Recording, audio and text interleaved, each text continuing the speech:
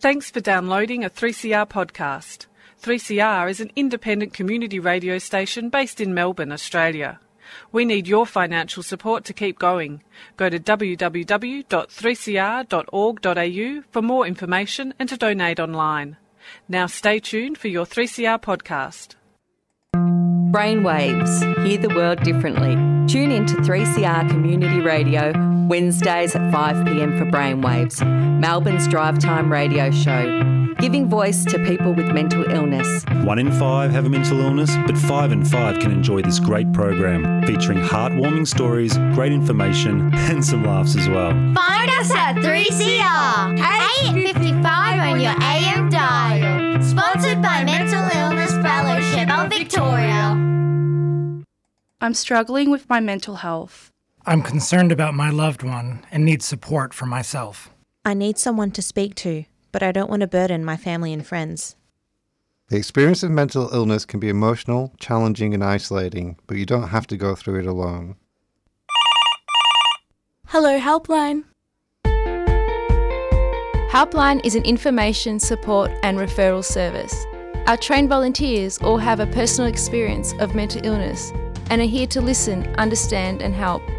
Our service is free, confidential, and you can call us from Monday to Friday, 9am to 5pm. If you have a mental illness, know someone who does, or just need someone to speak to, call Helpline on 8486 4222. That's 8486 4222. My fellowship is a 3CR supporter. Hello and welcome to Brainwaves on 3CR. I'm Serena and today I'll be on the panel and Terry is interviewing. Our guest is Simon Duffy, the Director of the Centre for Social Welfare Reform, an independent think tank and research centre based in the UK. Simon is a philosopher and social innovator who works to improve the welfare state. He is a regular public speaker, consultant and international government policy advisor. At VicServe's Mental Health Conference in May, Simon delivered a keynote address titled Being a True Equal, Citizenship, Contribution and Mutual Support under the Modern Welfare State. Terry spoke to him following his speech. Okay, so thanks very much for making time to speak with Brainwaves 3CR, Simon. It's a pleasure. I'm speaking with Dr. Simon Duffy from Sheffield in the UK. He is the Chief Executive Officer of a company... The Centre for... Yes. Or we don't go as grand as Chief Executive Officer. I'm just the Director of it. Okay. Well, the Director. But certainly someone that is invited around the world to speak with large conferences. So is highly respected around the world. Thanks for being here, Simon. Here he is at the airport prior to returning to the UK after just a week. That's right. I wonder how you're not still jet lagging. Well, it's the adrenaline, the excitement, the stimulation of the company kept me fully awake. Good for you. Okay, now you made a magnificent keynote speech at the VicServe's Mental Health Conference Thursday and Friday last week. That mental health conference was devoted towards recovery, and your opening speech was being a true equal, citizenship, contribution and mutual support under the modern welfare state.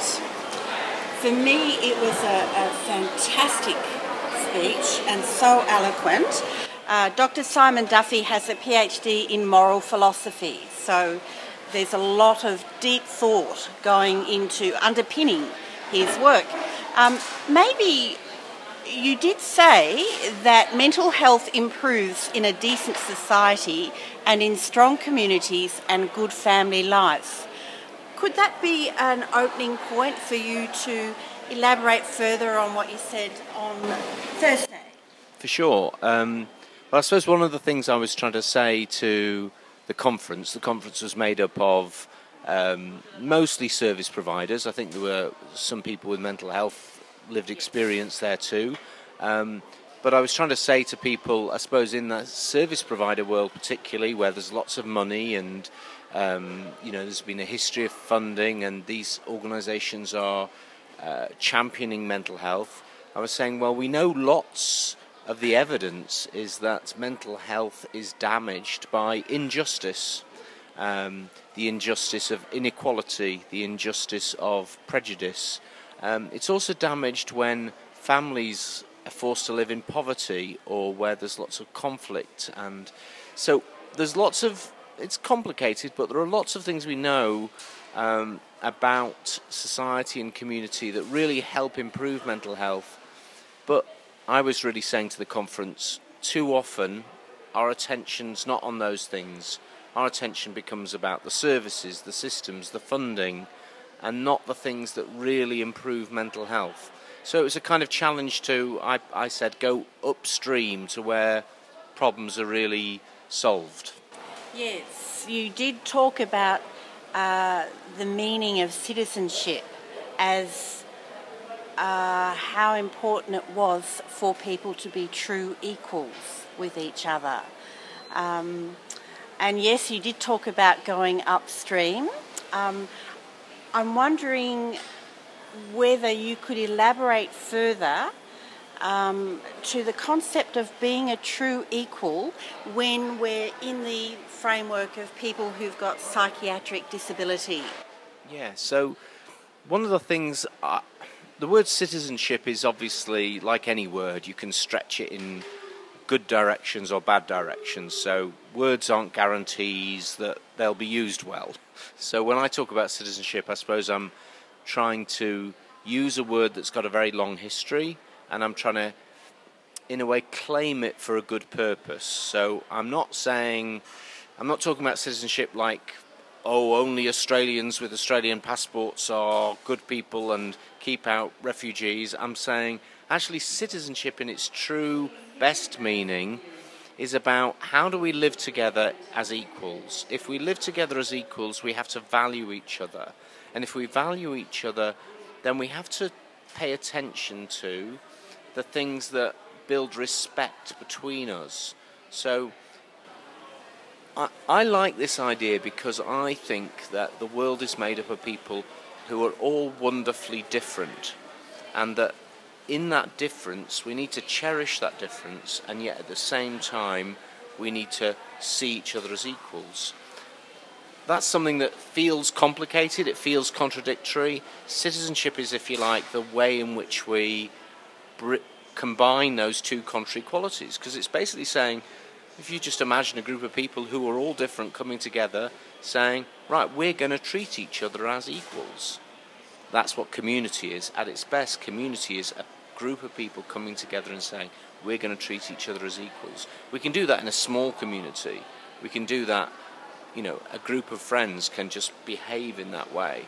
But we can also do it in our wider communities, our neighbourhoods, our cities, and ultimately we can do it in our societies, in our countries around the world by having justice and good arrangements that are fair for everybody concerned. Okay, so going back into our audience with Brainwaves, people who have a lived experience of mental health disability or their carers, can you elaborate further on how this concept of citizenship and true equality is something to consider when we're talking about the tension between an individual approach to supporting these people versus a universal service?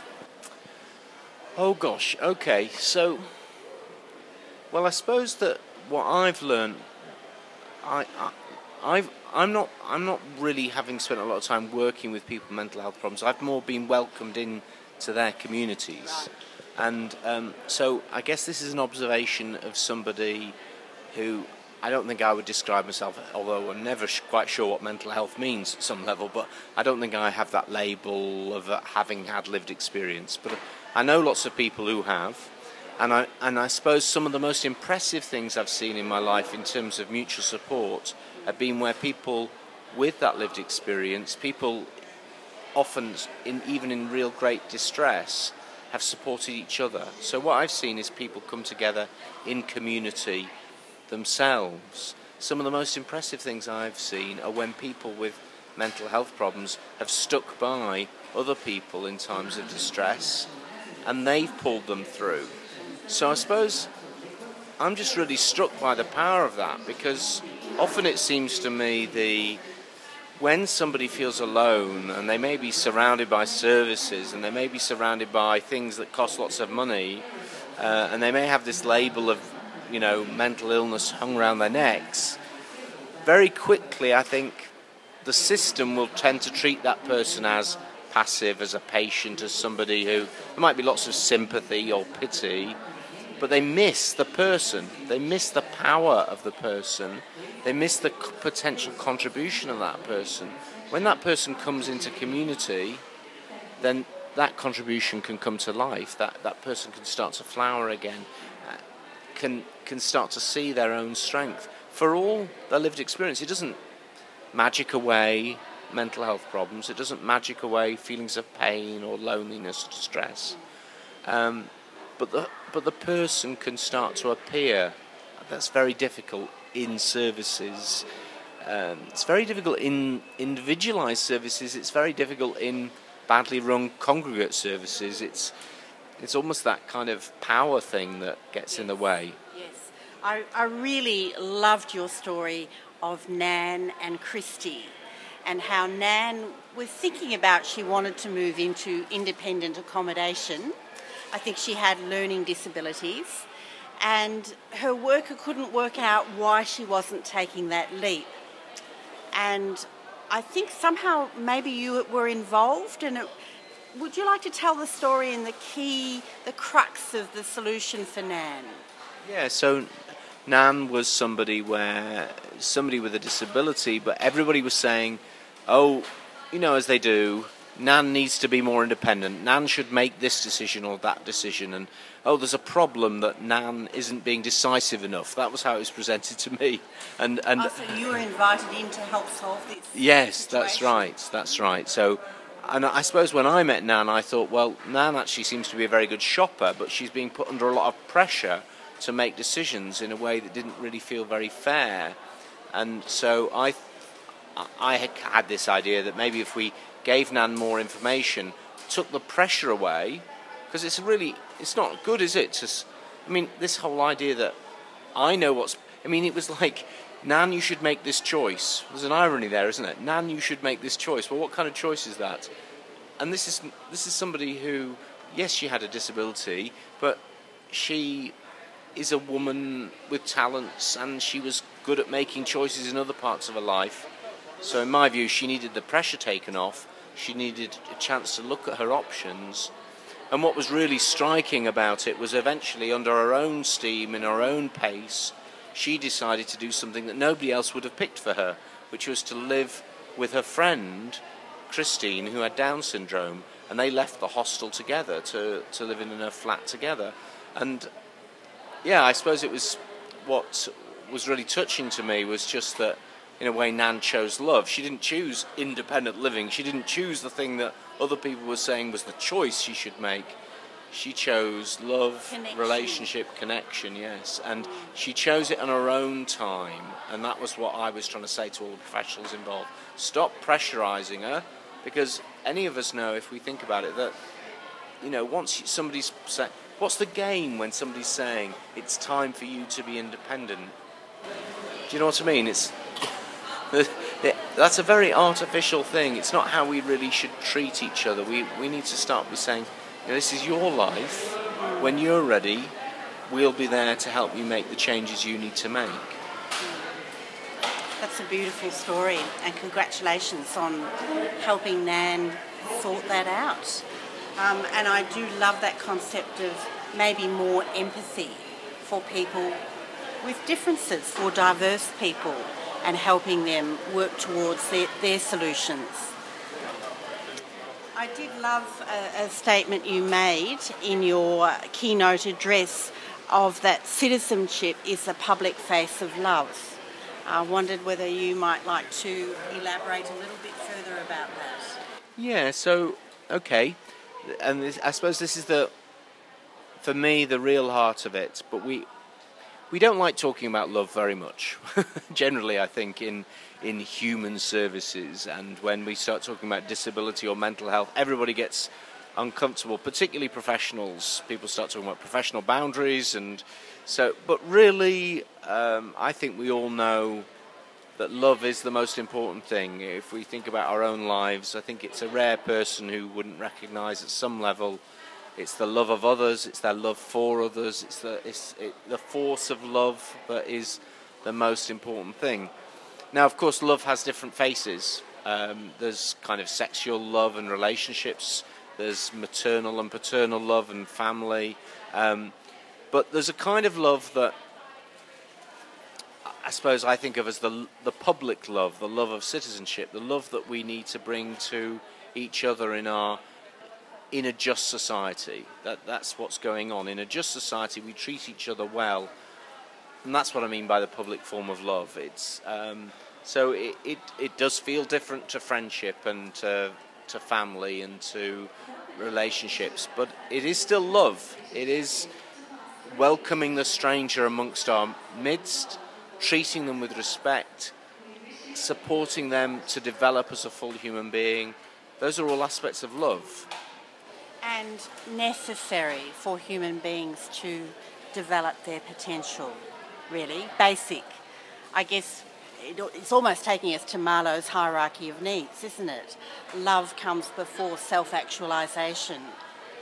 I think love comes before everything, in a way. It's the foundation for all human life. It's the foundation for everything that we ever achieve. One of my heroes is a thinker called John O'Brien, and he said that, I think he was quoting a psychologist who'd said that there's no human development without irrational attachment, and John had converted that into, so people don't grow unless somebody's crazy about them. And I think that is basically true. Beautiful. Yeah, the people don't grow and don't develop and don't heal unless somebody else is crazy about them. Now, you did make the comment that neoliberal approaches are can be very dangerous. Could you elaborate further on that? Yeah, no. Well, I suppose I'm flying back very shortly to my home country, where we've got a very right-wing government. Very right-wing government. They've made vicious cuts in funding for support for people with disabilities, for people with mental health problems. They've also used very vicious language. Behind this lurks, neoliberalism is a bit of an ugly term itself, a bit confusing, but I think lurks two dangerous ideas that are wandering around the modern world. One of those ideas is that everything's about economics. Everything's about earning money, and everything's about competing, and everything's about markets and businesses. Well, it's just not true, and it's a dangerous lie. But the other, even more dangerous belief that lurks sometimes under this label of neoliberalism is that only the smartest, best, greediest, biggest, most successful people are important, and that everybody else is really not necessary.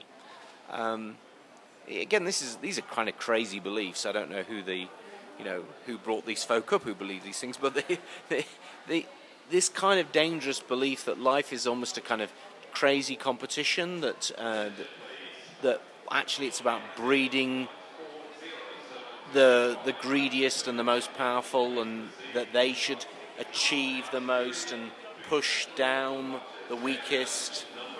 These are kind of vicious beliefs. They're very dangerous, toxic beliefs, and they lurk. And can have contributed to significant numbers of people developing mental health conditions. Yeah, I think that this sense of life as a mad competition is a contributory factor, because people start to feel themselves in this race. You can't almost absorb some of this, and then when as inevitably happens, shit happens, life goes wrong. You have a failure, you're seen to have a failure, your business goes, you lose your job, a relationship breaks down. then in a world where this is all perceived to be, well, that's your fault, you're a failure, this is all, and you deserve what's happening to you, if that's how the world's processing everything, how are you not going to amplify all that in your soul, in your brain, in your heart? It's going to cripple you, I think. So, I think it's a dangerous belief for everybody, but it's very dangerous for anybody who's feeling vulnerable, who's feeling a little bit fragile, who's had a few hard knocks. And there's one last point that I'd really like to explore further with you, was that you were very insistent about, and I think it's a very powerful comment that you make, that choice of services does not equal personal choice. I think you also said something about options being the opportunity to convert things into real change in your life. And I'm wondering if you could explore that further in the context of our Towards Recovery VicServe Mental Health Conference. Okay, well, I suppose the context for me here is a little bit about the way in which systems are changing. So, people at the conference are very concerned because the National Disability Insurance Scheme's systems are starting to change the way mental health services work. And there are other reforms that are intended to give people choice over services. And my comments are really, I'm not against choice over services actually, but it's simply that people are kind of missing the point. I think there's far too much focus on almost different services trying to compete with each other. Who's going to pick us? Are people going to not pick us? And people are missing what is really important about these kind of reforms. Why people with disabilities have fought for the right to control the funding for services is because they want good lives. They want to flourish. They want recovery. And it's why many people with mental health problems have fought for this right to control.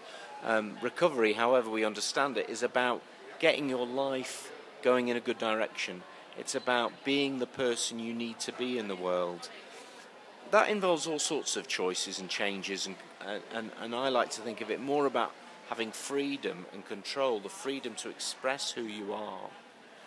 Now, that's, as I say, it's about small things, it's about big things, it's about the adventure of life.